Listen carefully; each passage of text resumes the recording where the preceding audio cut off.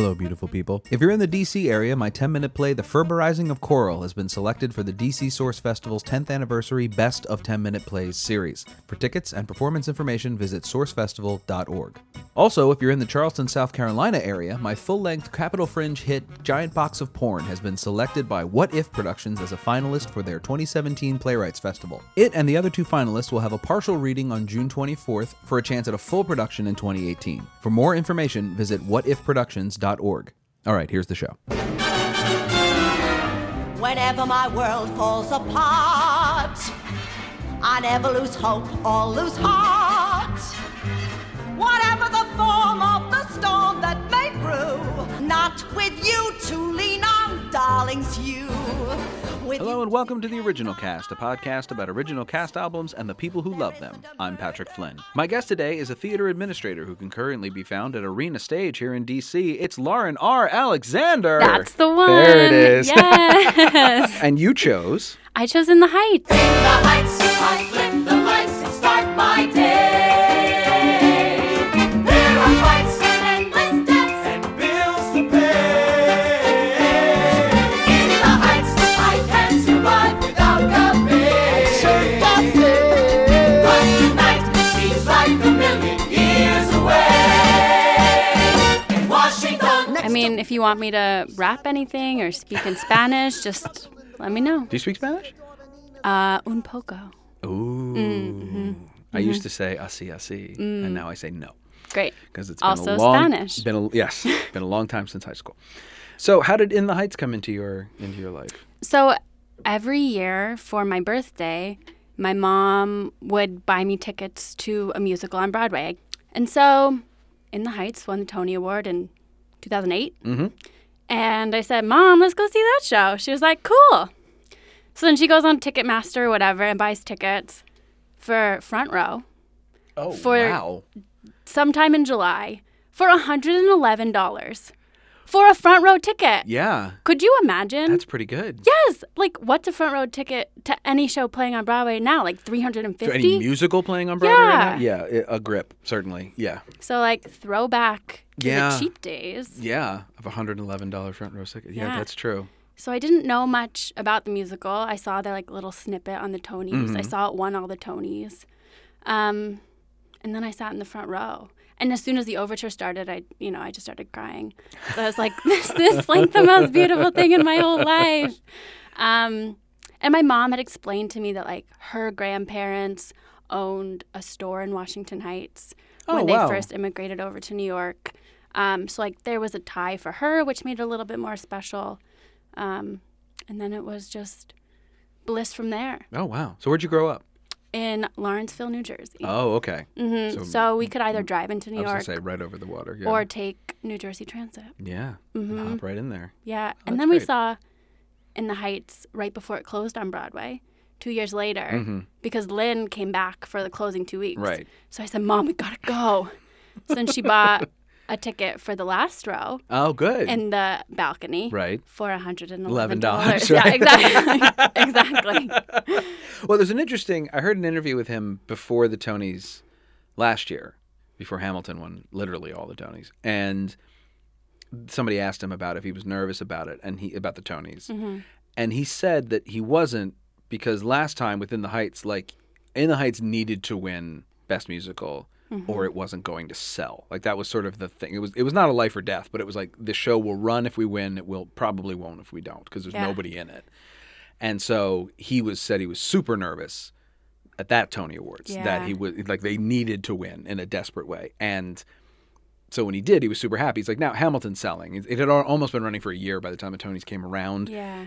It didn't matter. Like the show was running anyway. And Hamilton even delayed their entry into the Tonys, right? Because they wanted to get into the next cycle, into the next run. It just literally didn't even matter for them. No, didn't matter. No, didn't make a difference. So that was an interesting. Yeah, I can only imagine like that $111 front row seat. Like it seems, In the Heights would probably have been hashtag new musical. Right. Yeah. It would have been one of the cheaper shows though. Certainly, Yeah. looking from the musical standpoint, but that theater is. I mean, the Richard Rodgers is a gorgeous theater. I know, and I was just like so close. Yeah, and you don't even need to be. I mean, it's so neat saliva, about that show, like, right? just everywhere. Well, that's my wife and I saw what's the name of it? Private Lives, the Noel Coward play at the Rogers in 2002. He wants to say maybe 2003, right after with Alan Rickman. And we were in the third. It was her first Broadway show ever, so we sat third row center. That was my deal with that, and for probably $100 some. And yeah, he could spit on us in the third row. So I can imagine the first row you got pretty. Yes. He spit on us in the third row in a play. So in a musical in the Where first you're row, spitting raps. you're in the zone, right? Yes, Yes. that's true. That is very true. Yeah.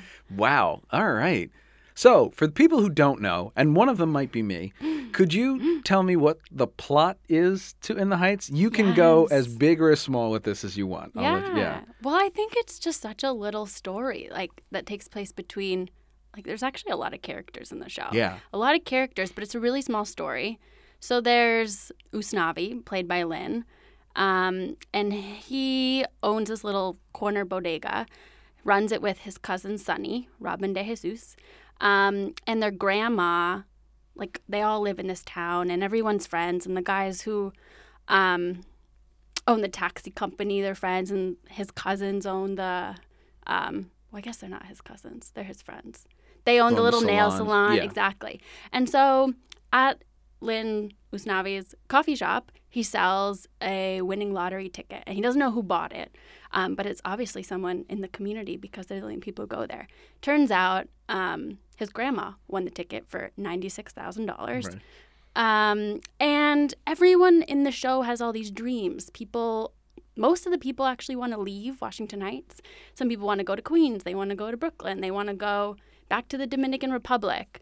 And when they find out that the $96,000 is in the community, let alone owned by his grandma, Right. like, their dreams like come to the forefront, and they're like, what are we going to do with this money?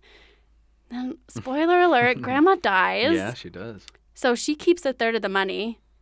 Actually, I don't even know what happens to her portion because after she dies. Right. Usnavi gets a third, and Usnavi's cousin Sonny gets a third. So Usnavi's like, peace out. Right. I'm done with Washington Heights.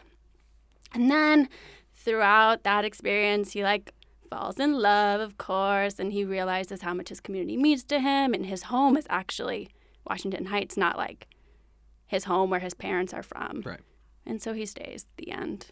But he says that in, like, the last line of It the is show. like, I noticed that today, listening to it for the second or third time since Yeah. we decided to do this. It is like it's minutes to go, and he Yes. decides he's going to stay. It's like, yeah. call everyone. I'm staying. I Right. found my home. Right. Curtain. Yeah, and there are other. I mean, so there's that. That's one plot. We also Mm-hmm. have Benny, his friend, who Yeah. works at the cab stand, and Vanessa, who works at the nail salon. That's Usnavi's love interest. Yes. Benny's love interest is Nina. Nina. Yeah, so Right. Nina. his boss's daughter. Exactly. Right. Goes off to college.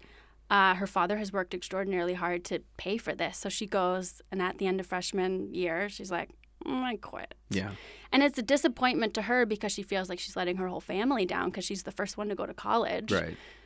So she comes back and falls in love with Benny, but Benny's not Latino, so her parents don't like him. And then we don't actually know what happens to them in the end of the show.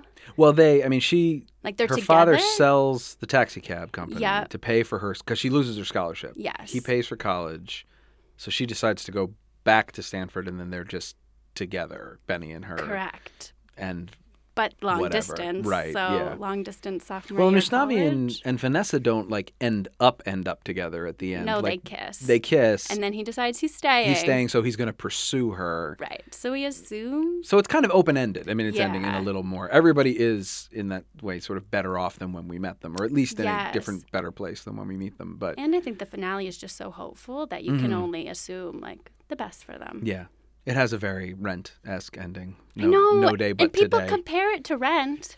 Yeah. And they say it's just like Rent, except without, like, sex and drugs and disease. Mm-hmm. And so then it's not like Rent at all. It's Well- just like a love story to New York. It is. Well, that's how it's like. It's like Rent in the sense that in the sort of the worst way that you make that comparison, meaning, well, it's another musical, big ensemble musical about New York and minorities. Sure. So written by somebody very young. So it's Rent. Yeah. And that's not, I mean, you're right. It is not an apt comparison. But it is an apt comparison in the sense that, like Rent, it is structured, I mean, it is an ensemble musical. Sure.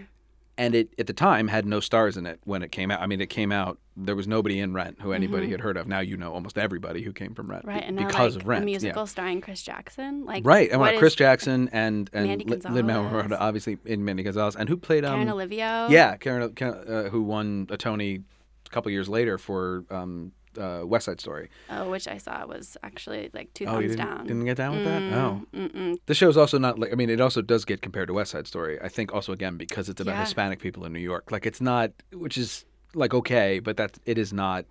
And there's dancing, you know, it is like West Side Story in that way, but Right. in no other way There's does it no resemble. gangs. There's no gangs. There is looting, but there's Yeah. no looting in West Side Story. I was There's gonna no say. murder. There's the death. There's no but murder. There is a death, a very important death, but Mm-hmm. it is a natural causes death. Yes. Yes, that is a good point. So you saw the show before you heard the album. You saw it on the Tonys, then you saw the show, I and can't then you, exactly remember. It could have been that I listened to the 2-disc CD. yes, full both discs. yes, very full of yes. music. Yes, On the way to see the show, but it Okay. wouldn't have been like I wasn't familiar with it, right. and it didn't really mean anything until Until I after you always saw the feel show. like I don't listen to songs unless I've seen the show. Oh, really? Yeah. Huh. That's Just because I interesting. feel like there's so much you get from the text. And like Mm-hmm. in this, there's not that much text that's separate from the music. Right. But no, I think I'd rather my first entree to a musical to be to see it. Oh, sure. Like I didn't listen to Hamilton before I saw it because I was like, what? Oh, Why would I wow. do that? But then it's actually the whole show is the music. right. So that's, Yes. Minus one song. Yes. So yeah, the whole thing's on that. Two very full discs, discs. of music. Very, very full discs Yeah. of music. Yeah, the man writes packed shows. There is no question about that. Yeah. So how old were you when you saw it? I was 17. Oh, okay. So that's good. That's like prime Yes. time to go see And this it sort was of like show. getting to go to college. Mm-hmm. So I definitely related to that line about like leaving your family, even though I wasn't the first in my family to leave. Right. Like, of course, my parents sacrificed something. Like, they paid for college. Right. Thank you, Right. parents. Thank you. Yes. That's good to say thank you. Yeah. But they didn't sell their cab company. Right, to pay for They you to still go. own their cab. They still own It's doing very well. Yeah. It's called Uber. I don't know if you've heard of it. Maybe you've heard of it. Yeah, that makes sense. So at 17, but you'd already been to the theater a few times before that. So Oh, this yeah. wouldn't- yeah. So, but this is the show you chose that you said grabbed you. So what do you think grabbed you so much Yes. about it? As opposed to all the, like, what else had you seen before that? Could you? I mean, like Hairspray, Mm-hmm. Rent, Wicked, the Disneys, Mm-hmm. Phantom. I hadn't seen a play, I don't think. And then I was in like my high school productions of Right. Annie. This is a really great show back to the 80s. Never quite made it to Broadway for Right. some reason.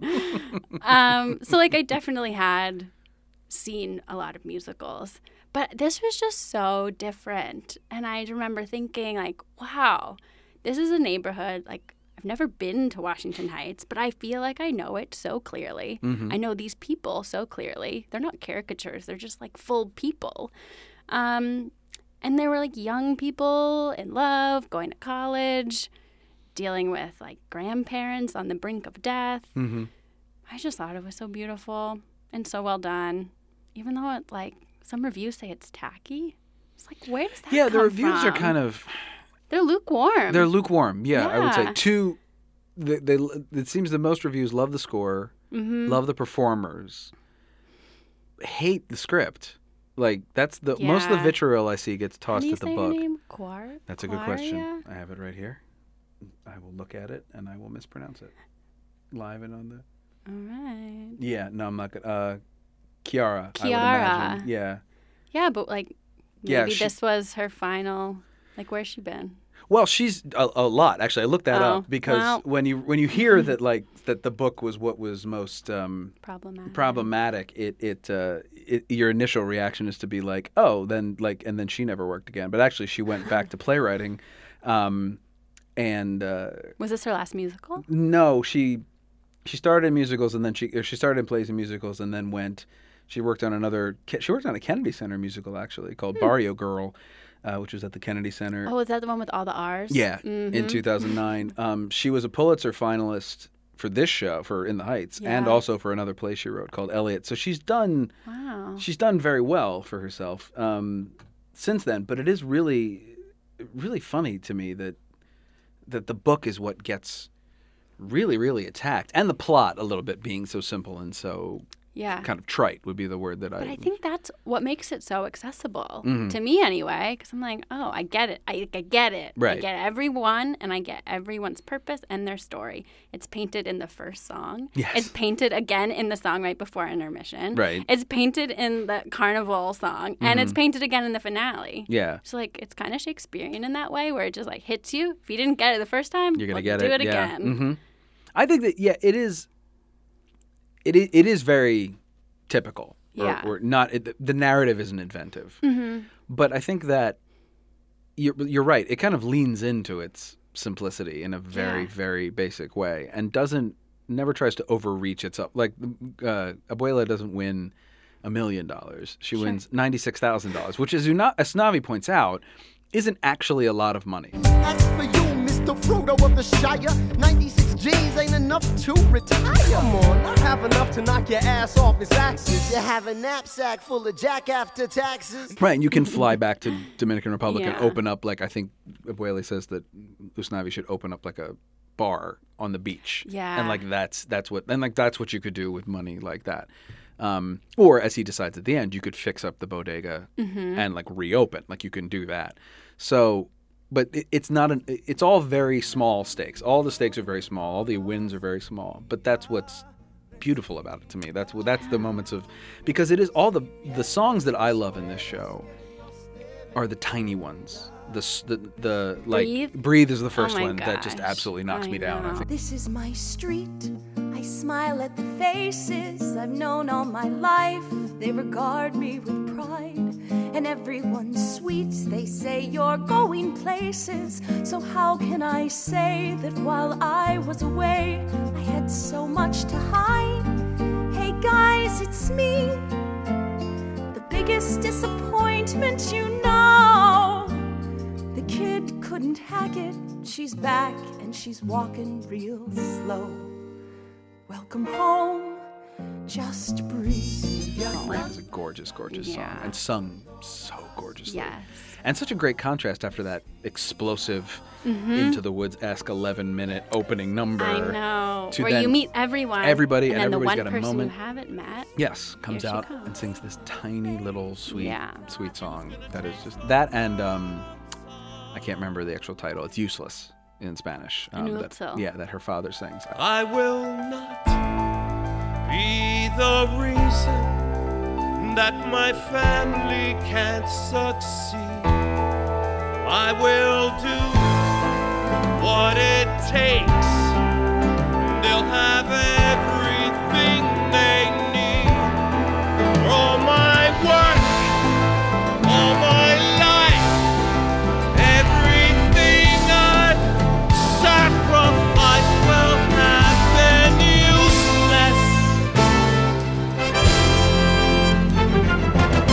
useless. So, do you remember? I mean, was it just a wash for you as a 17-year-old you, like taking this whole thing in, or were there moments or characters or things that you grabbed onto kind of tightly and have retained? Yeah, I mean, I think both of the female leads, Vanessa and Nina, I definitely was drawn to.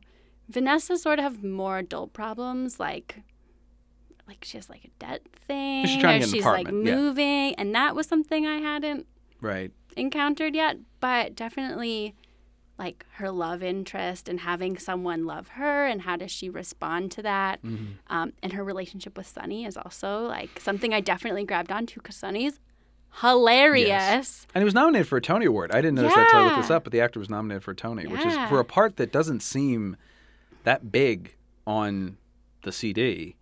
That's pretty impressive that he stood out that much. Big, not on the CD either. He's got some good. I mean, he's got some good funny moments. He's a social justice clown almost. Well, he has the best line in the show, I think. My cousin over there with his tongue hanging out has been meaning to ask you what a lady such as yourself might be doing tonight. Does your cousin dance? like a drunk Cheeto Bavera. Yes. Yes. I love that line so much because it's such a great like what does that mean? I don't know. Is that good? Is that bad? No, but I've seen there's a great PBS documentary about the making of this show, just like there was for Hamilton. Yeah.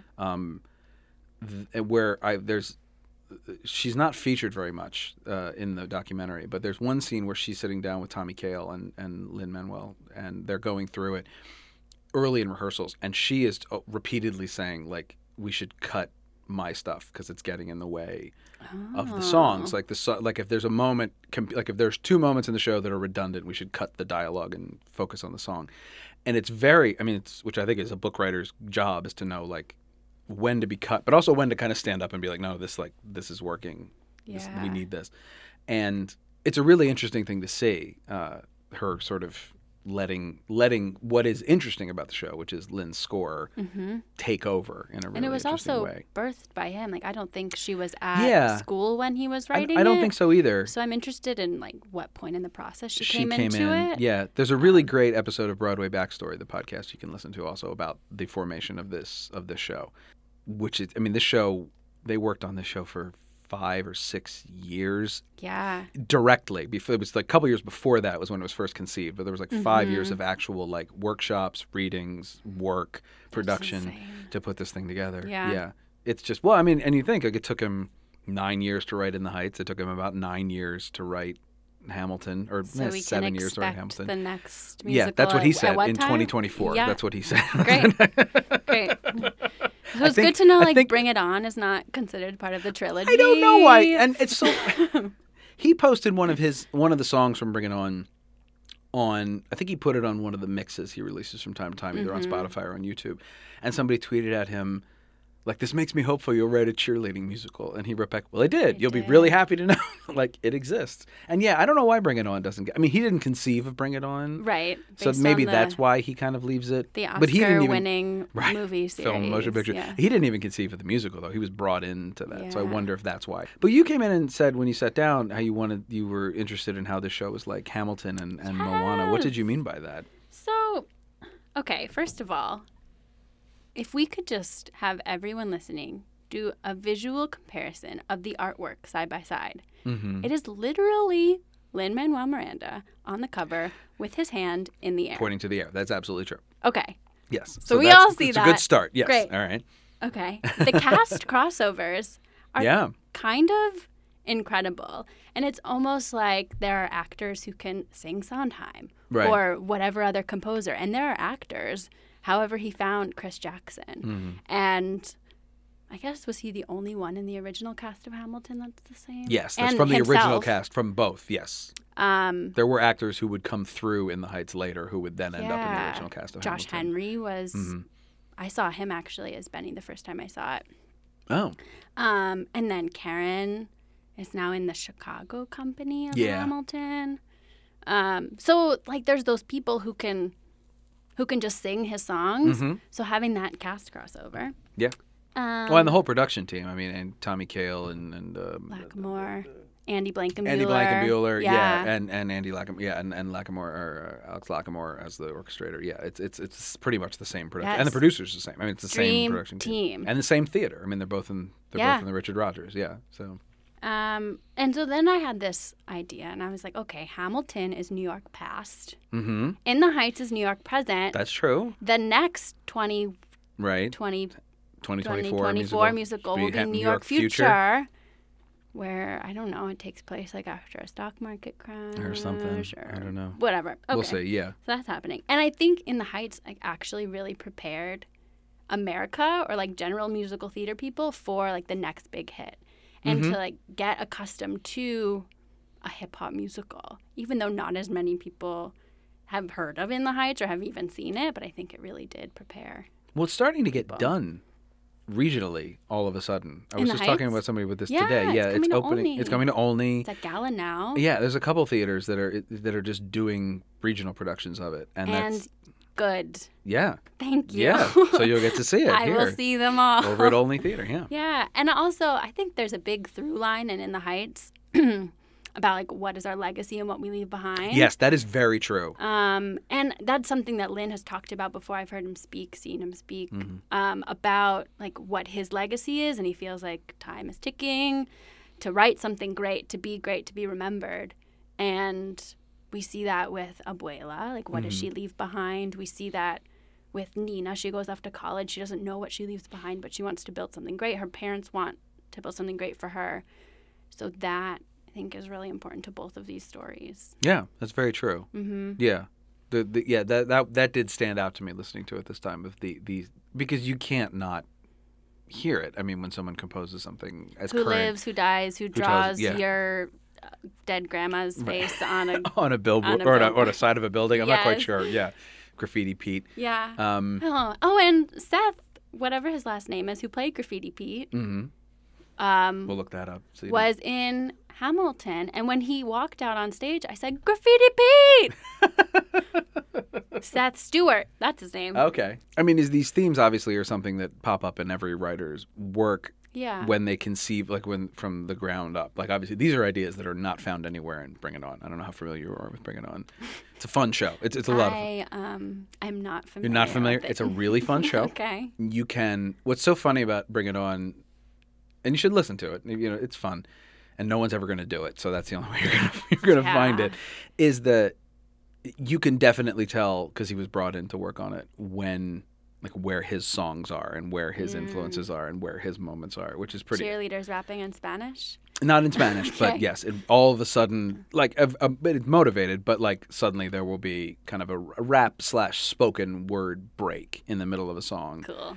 And yeah, you're like, okay, I know who wrote that. Hey, you never met me face to face. If you think cheerleaders are a waste of space, we work and we fight and we train and hustle. We get mani-pedis, but we're made of muscle. We got one shot that we work all year for. We got more balls than the team we cheer for. Nationals is getting closer by the minute. Last year we took bronze, this year we're gonna win it. Bring it! It's a really interesting. I like that what you just said about this sort of preparing people, because this does feel like, as great as this show is, as good as this show is on its own, it does feel like, to me, a lot of ways, a warm up for Hamilton, but also I like that idea you introduced of it being a warm up for other shows that came after it. Can you expand on that a little bit, like what you think about that? Of other Lin shows, or just of theater in general? I mean, the way you phrased it was just sort of like, this is the kind of getting us used to a new kind of theater. Yeah, well, it's so contemporary, and I think, well, we are definitely in a golden age of musicals right now. Yes.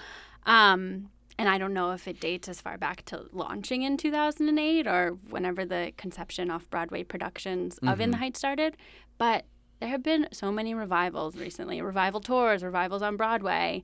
And this is just, like, came out of his brain. Like, original musicals are so far and few between. Few and far between.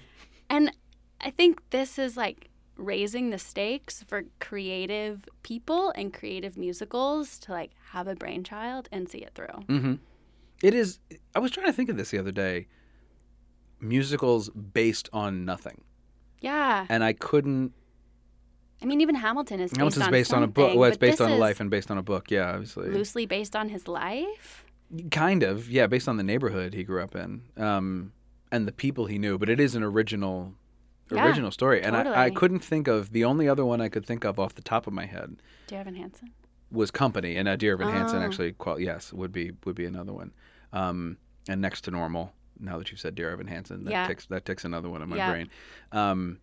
So they certainly come out, but they are very few and far between. They are so treasured when they happen, because you're like, wow, these people are so creative. And when you're watching In the Heights, you're not thinking like, man, Lin-Manuel Miranda is such a great performer. He's a great dancer. He's a great singer. He's a great actor. Like, honestly, C+. But watching him, knowing that he created this, like, wow, he is amazing. Yeah. Because this is his brain on the stage. Did this show kind of make you decide to pursue a career in theater in any way? In the sort of, because it's interesting to me, you're not you're not a performer. No. But you are in theater. You do work in theater. And I'm definitely like an avid listener of musicals that I have seen. And I will just listen to my Spotify albums until the cows come home, until I learn every word. But Well, I don't sing in front of anyone. I wouldn't perform in anyone. But you worked. I mean, you worked at Imagination Stage. You worked at Arena. Like, so you're obviously, this is what you do. Yeah. What do you study here at American? I was a communication major and a theater minor. Oh, okay. So, if you're a communication major, as you know, you need to have a minor because AU believes you need something to talk about. And so I'm like, well, I love theater. I know theater. Let that be my minor. And it wasn't until like junior year, someone said to me, "Did you know you could work in arts admin?" I was like, "What is that?" It's like, I don't want to do PR for pharmaceuticals. Right. It's like, I could work in the marketing department for a theater. How cool. So it was just sort of like a little happy marriage of my interests and my talents. And now here I am. And your training and it all. Exactly. Yeah, it all comes together. Exactly. All right. So what do you like about arts administrative work? It's really easy to see like how your work pays off. Through ticket sale numbers. So you can actually see like, oh, an ad brought in this much money, or a review ran this day and we had this huge uptick in box office sales. So it's like seeing that direct correlation to what you're doing is actually making a difference. Okay. That's interesting. And how have you found the transition from children's theater to adult theater? Adult theater? Yeah. At first I was actually a little nervous. I was like, what if all I know how to do is talk about like bubbles and puppets? Mm-hmm. And then I was like, well, actually, like I read the news. I am an adult. Mm-hmm. I surround myself with adults. I know what it's like to have adult problems. And from there, it just kind of. Yeah. Yeah, because Arena is a big deal. I mean, it is on the national level. It's a big deal. Definitely. So, it is kind of you're on the big stage all of a sudden in the regional theater world. Yes. And at Arena, at least, there's a lot of support. Like, they have a pretty large staff. Mm-hmm. So. They got that nice, shiny building. I know. It's really nice. Every day I walk in, I'm like, this place is beautiful. Yes, it is. Let me take an Instagram picture. It is gorgeous. Yeah. Yeah. Big, shiny building in Southwest. Exactly. Where no one ever goes. Yet. October, yes. They will be opening like 50-something restaurants, shops, a concert venue, hotels. It will be in Southwest? The place to be. Wow. Called The Wharf. Oh, that's They didn't pay me to say that. No. I have a friend who lives in Southwest across from Arena. Yeah. That's where, if you're going to live in Southwest, that's where you're going to live. Yeah. And he had mentioned that to me. He's like, it's going to blow up and I'm not going to be able to live here anymore. It's like, I'm surprised you can live here now, frankly. Yeah. It's going to be fancy. For those of you who don't know, Southwest is the tiniest quadrant of D.C. It is, I think, the only one without neighborhood names. It's just Southwest. Everything in it is Southwest, yeah. And is home to Arena Stage. Okay, here's something I've been struggling with. Sure. Are there any other playwrights, composers who have written themselves into a show, let alone 2 shows? Yes. Anthony Newley would be the last one. Okay, good question. Kind of fool am I, who never fell in love. It seems that I'm the only one that I have been thinking of. What kind of man is this? An empty shell, a lonely cell in which an empty heart must dwell. What kind of clown am I? What do I know of life?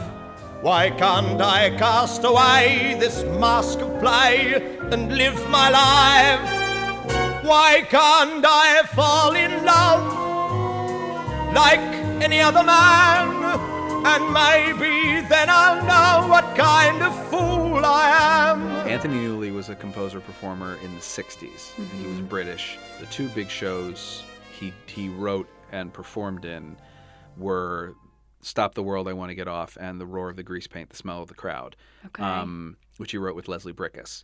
And he was equally well known as a performer, singer, actor, and writer. The 2 of them, Brickus and Newley wrote a lot of songs together. The most famous thing they're known for now is they wrote all the songs for Willy Wonka and the Chocolate Factory, the Gene Wilder film. Oh. They wrote all those songs.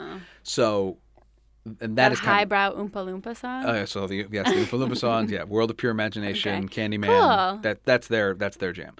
And he is the only other person I can think of who, I mean, composers have put themselves in productions of their shows. I mean, it's happening. Sarah Bareilles is going to step into Waitress. Yeah, it's going to be awesome. That is not uncommon, where a composer or a playwright would, if they're also a performer, then act in their show. Right.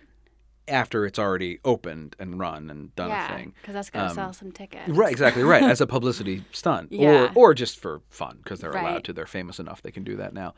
But in terms of premieres, no, it is certainly Anthony Newley is the only other person I can think of. Please write in originalcastpod@gmail.com. I was doing a bunch of research I couldn't find. He's the only one I know who has done it twice. I mean, because that's the big thing. The big thing is twice. I'm sure there are a lot of people who've done it once. Yeah. And the show closed out of town, and was like, well, we're not going to try that again, because that to me would be unbelievably difficult. Yeah, and then like if that goes so well for you, which it has done for him in both cases, how do you find a replacement? Well, I'm wondering if he can. I'm now kind of wondering if he could not do it again. Do that. Yeah, I'm really wondering if he'd be allowed to do his next musical, book music and lyrics by Lin-Manuel Miranda, starring somebody else, and starring Javier Munoz or whomever. I mean, yeah, it's he certainly is famous enough, but it's that question of like, that's what, because he's got that star quality now. Yeah, and he is a very charismatic performer. I mean, it is like, well, he's very charming. Yeah, and he is someone you want. I mean, I think I would agree. He does not have the greatest voice in the universe. He doesn't have a bad voice either. But he has a personality, and his personality. I think without him and In the Heights wouldn't have gotten off the ground. Because he's all over In the Heights. Yeah, and he is the show. He is the show. Yes, in a very real way. I don't think he needed to be Alexander Hamilton when Hamilton opened. But then the question is, who would you have cast? And like, you know what I mean? Throw like Javier Munoz. I guess right to throw it in. bat. But then does that show get financed? Corbin Bleu. I am so That's right, glad he played Usnavi I too. did not see him in it. Apparently he was good. Yeah, I mean, he was great in High School Musical. So right. I can only imagine. He's but fun. Yeah. You know, he can move. He's cute, charismatic. Yeah, right, He's but... good. He's a little too good looking to play Usnavi in my opinion. But it's an interesting problem, I think, for him to have. Yeah. It's kind of a good problem to have. Be like, well, can I But I mean, he's not going to be in the Heights movie, or at least not as Usnavi. Right. Yeah, that's interesting. Yeah. I don't know how that's gonna roll. And the reason that I read that this musical, the movie has been happening for a long time in the works, but they couldn't find like a strong enough Latino male lead, and he wouldn't do it. Right. So I think they're trying to find someone. Yeah. I don't know. Corbin, are you free? It. I mean, they announced it like in a very. I remember announcing like kind of in a big way that it's coming, and he was super excited about it. So. I mean, of course, it wouldn't be the first movie to get announced and then never made, but it would kind of be, especially with all these regional revivals going on, a very unusual thing. I think it's so needed because it's so good. Well, and it is a musical that I can see. There's certain shows that I have trouble seeing as movies. I would never say they couldn't be because God only knows. Yeah. And Hamilton's one of them where I'm like, I don't know how that gets done as a film as effectively as it's done on stage. Period films are weird. It could, I mean, someone could prove me wrong, but In the Heights, it's just so contemporary and it's real and it's cinematic. I mean, it has that scope to it where it jumps around, scenes happen all over the place. Yeah, they kind of flow in and out of each other. It feels very, and there's big things that happen. Maybe in it. It'll be an NBC Live.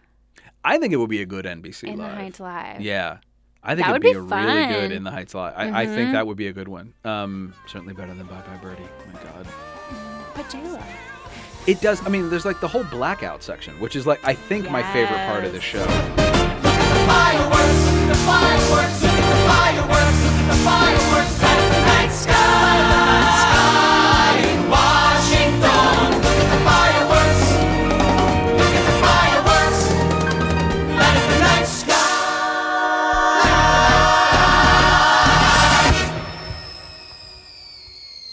in Washington Heights. I find to be the most exciting and sort of visceral experience. But that's a movie. Obviously, I see like they're shutting off fireworks, the lights are off, like people are running around. Sure. Like that has a very, and maybe that's kind of funny that I just said that and realized that this show, like you say, has a very tiny story, but it is sweeping in its kind of scope. Yeah, which might have been, I think, why people find it to be problematic, because like Hamilton is cinematic in its story and in its storytelling. Yes, it's huge. And In the Heights is cinematic in its storytelling and not in its story. And when you say cinematic, I mean that kind of like you think of Larger than big life. sort of, yeah. Yeah. And I think that some people might, I mean, I don't find that off-putting. I think however you want to tell your story, you know, it can be interesting. But I can imagine people being like, well, this should have just been like a tiny off-Broadway, like one set. Well, it in was the round. a tiny It was. off-Broadway. And someone decided to spend Thanks, some money. producers. Right. And it ran. I mean, this thing ran for 2 years. 2 years? Yeah. How many performances did it run for? 1,184. I mean, that's a grip of performances. And yeah, it is.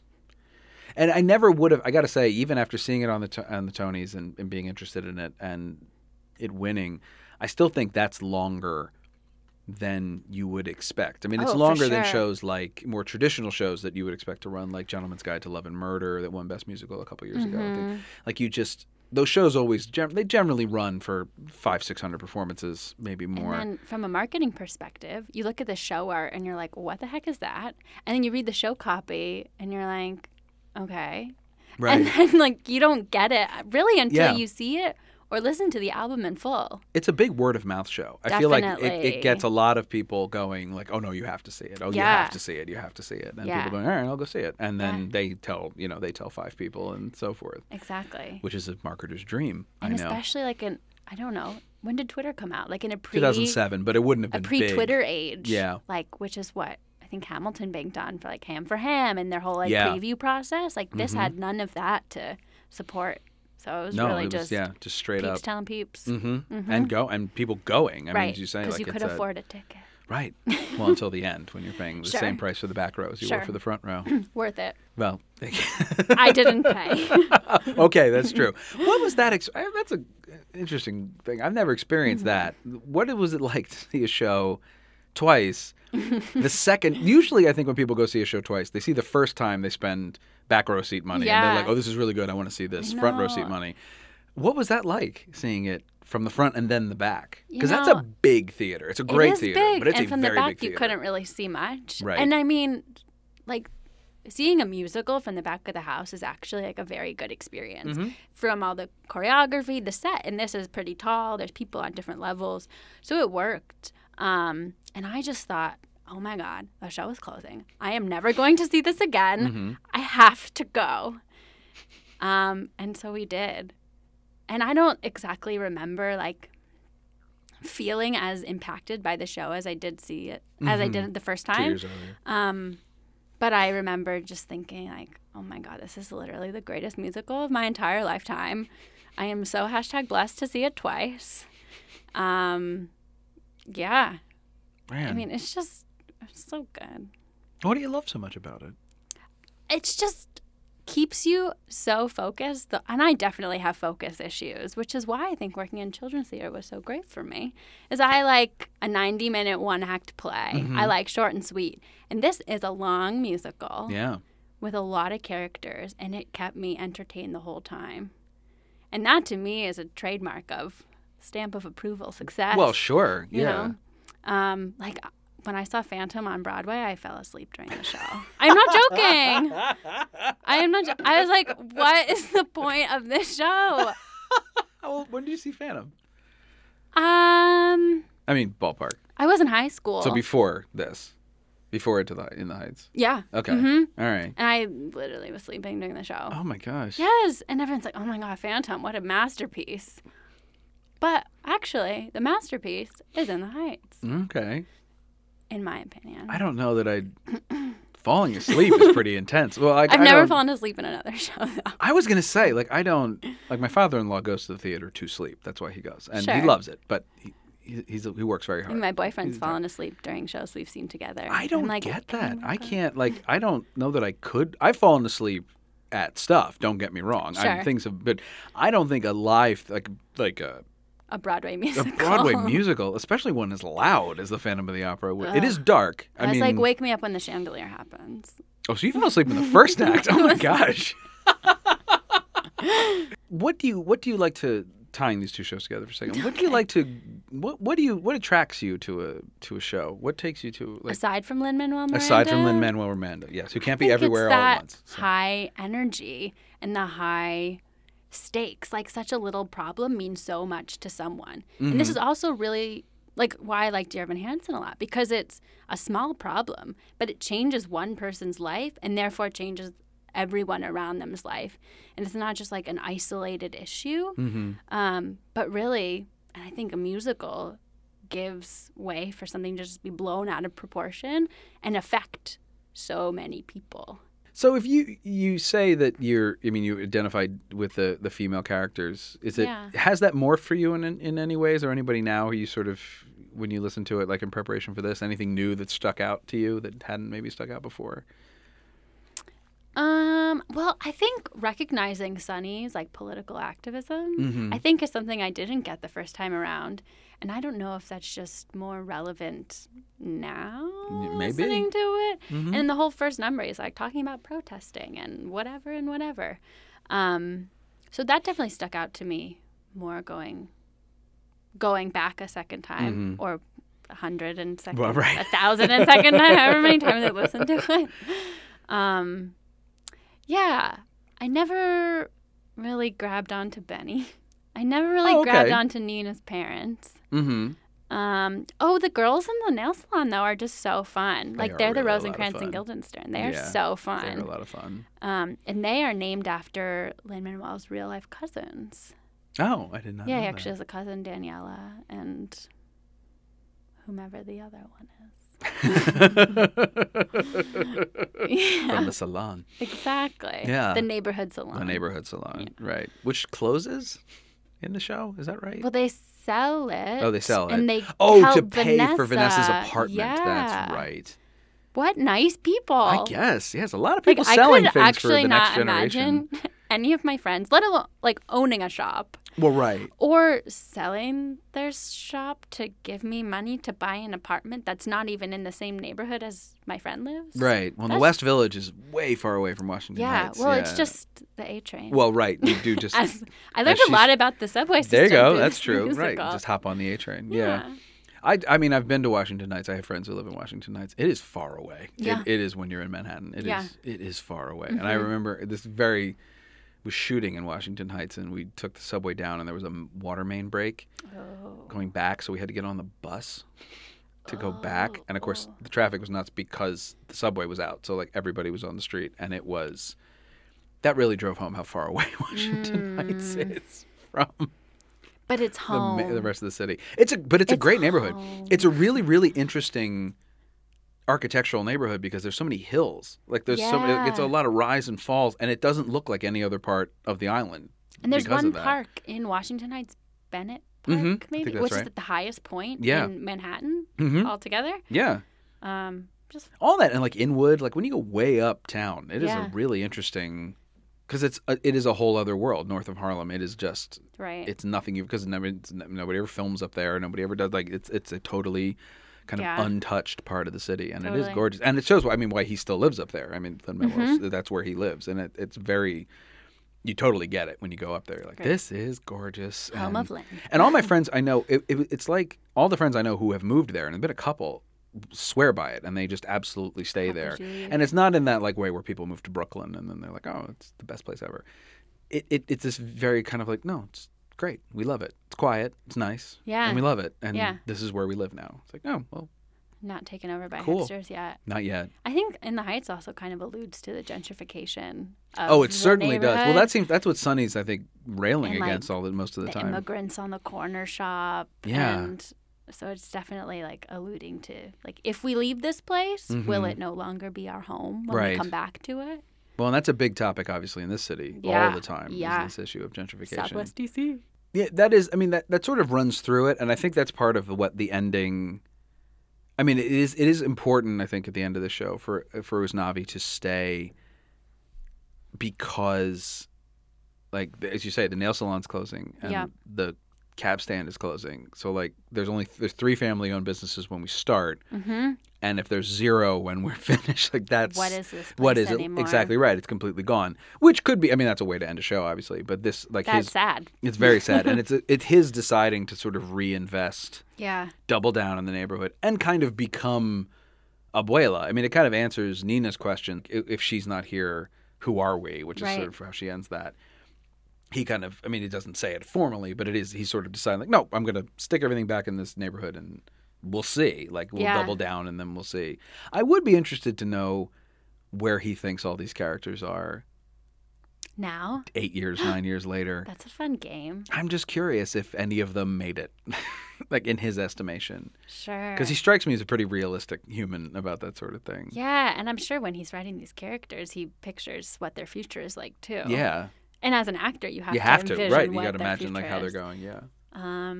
Yeah. Where do you think they are these days? Well, when I remember like when I watched it, I was like, oh, Usnavi's going to be town mayor. Like Ooh. totally, that's what I thought. Like, does Washington Heights have a a mayor? mayor? No, they don't. Okay, But there's I'm sure they have my something. theory. I'm sure they have something. They probably have a councilman or something. Yeah. I think Piragua guy. We haven't talked about Piragua him. guy. Piragua, new block of ice, Piragua, Piragua, Piragua, so sweet and nice, Piragua. Tengo de mango, tengo de parcha, de piña y de fresa. Tengo de china, de limón, de pesco y de peseta. Hey, Piragua, Piragua, new block of ice, Piragua, Piragua, Piragua, so sweet and nice, Piragua. It took me so long to figure out what was going on in that song, and when I found out, it's just this guy It's sells actually Piragua. so It's great. funny. He just like walks along the stage with a little cart, Mm-hmm. and he just sings a little song, But and he's done. And he's done. But he's kind of a microcosm for the show. I mean, it's a night with Yeah. the payback of like he's just selling Piragua, which is Shaved ice. Shaved ice. Yeah. And he's getting pushed out by the guy in the softie truck. Right. But But then he's just pushing along. he's just pushing along, and then at the end, the guy in the softie truck breaks down. Yeah. And he gets the 4th of July boom, which is what he needs to make it to another year. Yeah. And it's kind of a microcosm for everything else that's going on. Like Right. they're just living as the big lyric for me, the thing that I think he sets up very well in the opening number is when he says, Practically everybody's stressed, yes, but they press through the mess, bounce checks, and wonder what's next.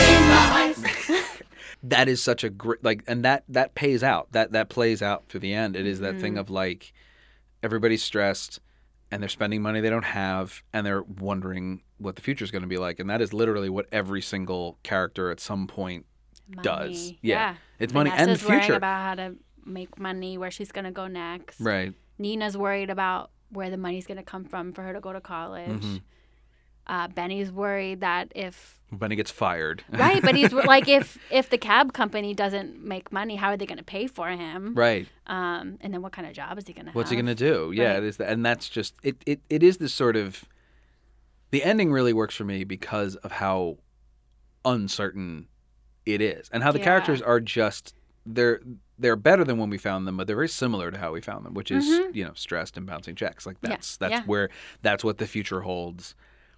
And it sort of has this lovely, like, the struggle is what's important. Struggle is real. Yeah, and it is. Mm-hmm. What is your favorite song on the show? Ooh, I don't know. I really like Carnival del Barrio. Puerto Rico, de Santo Domingo, wherever we go, we rep our people and the beat goes. Vanessa, forget about what could have been. Dance with me one last night in the hood again.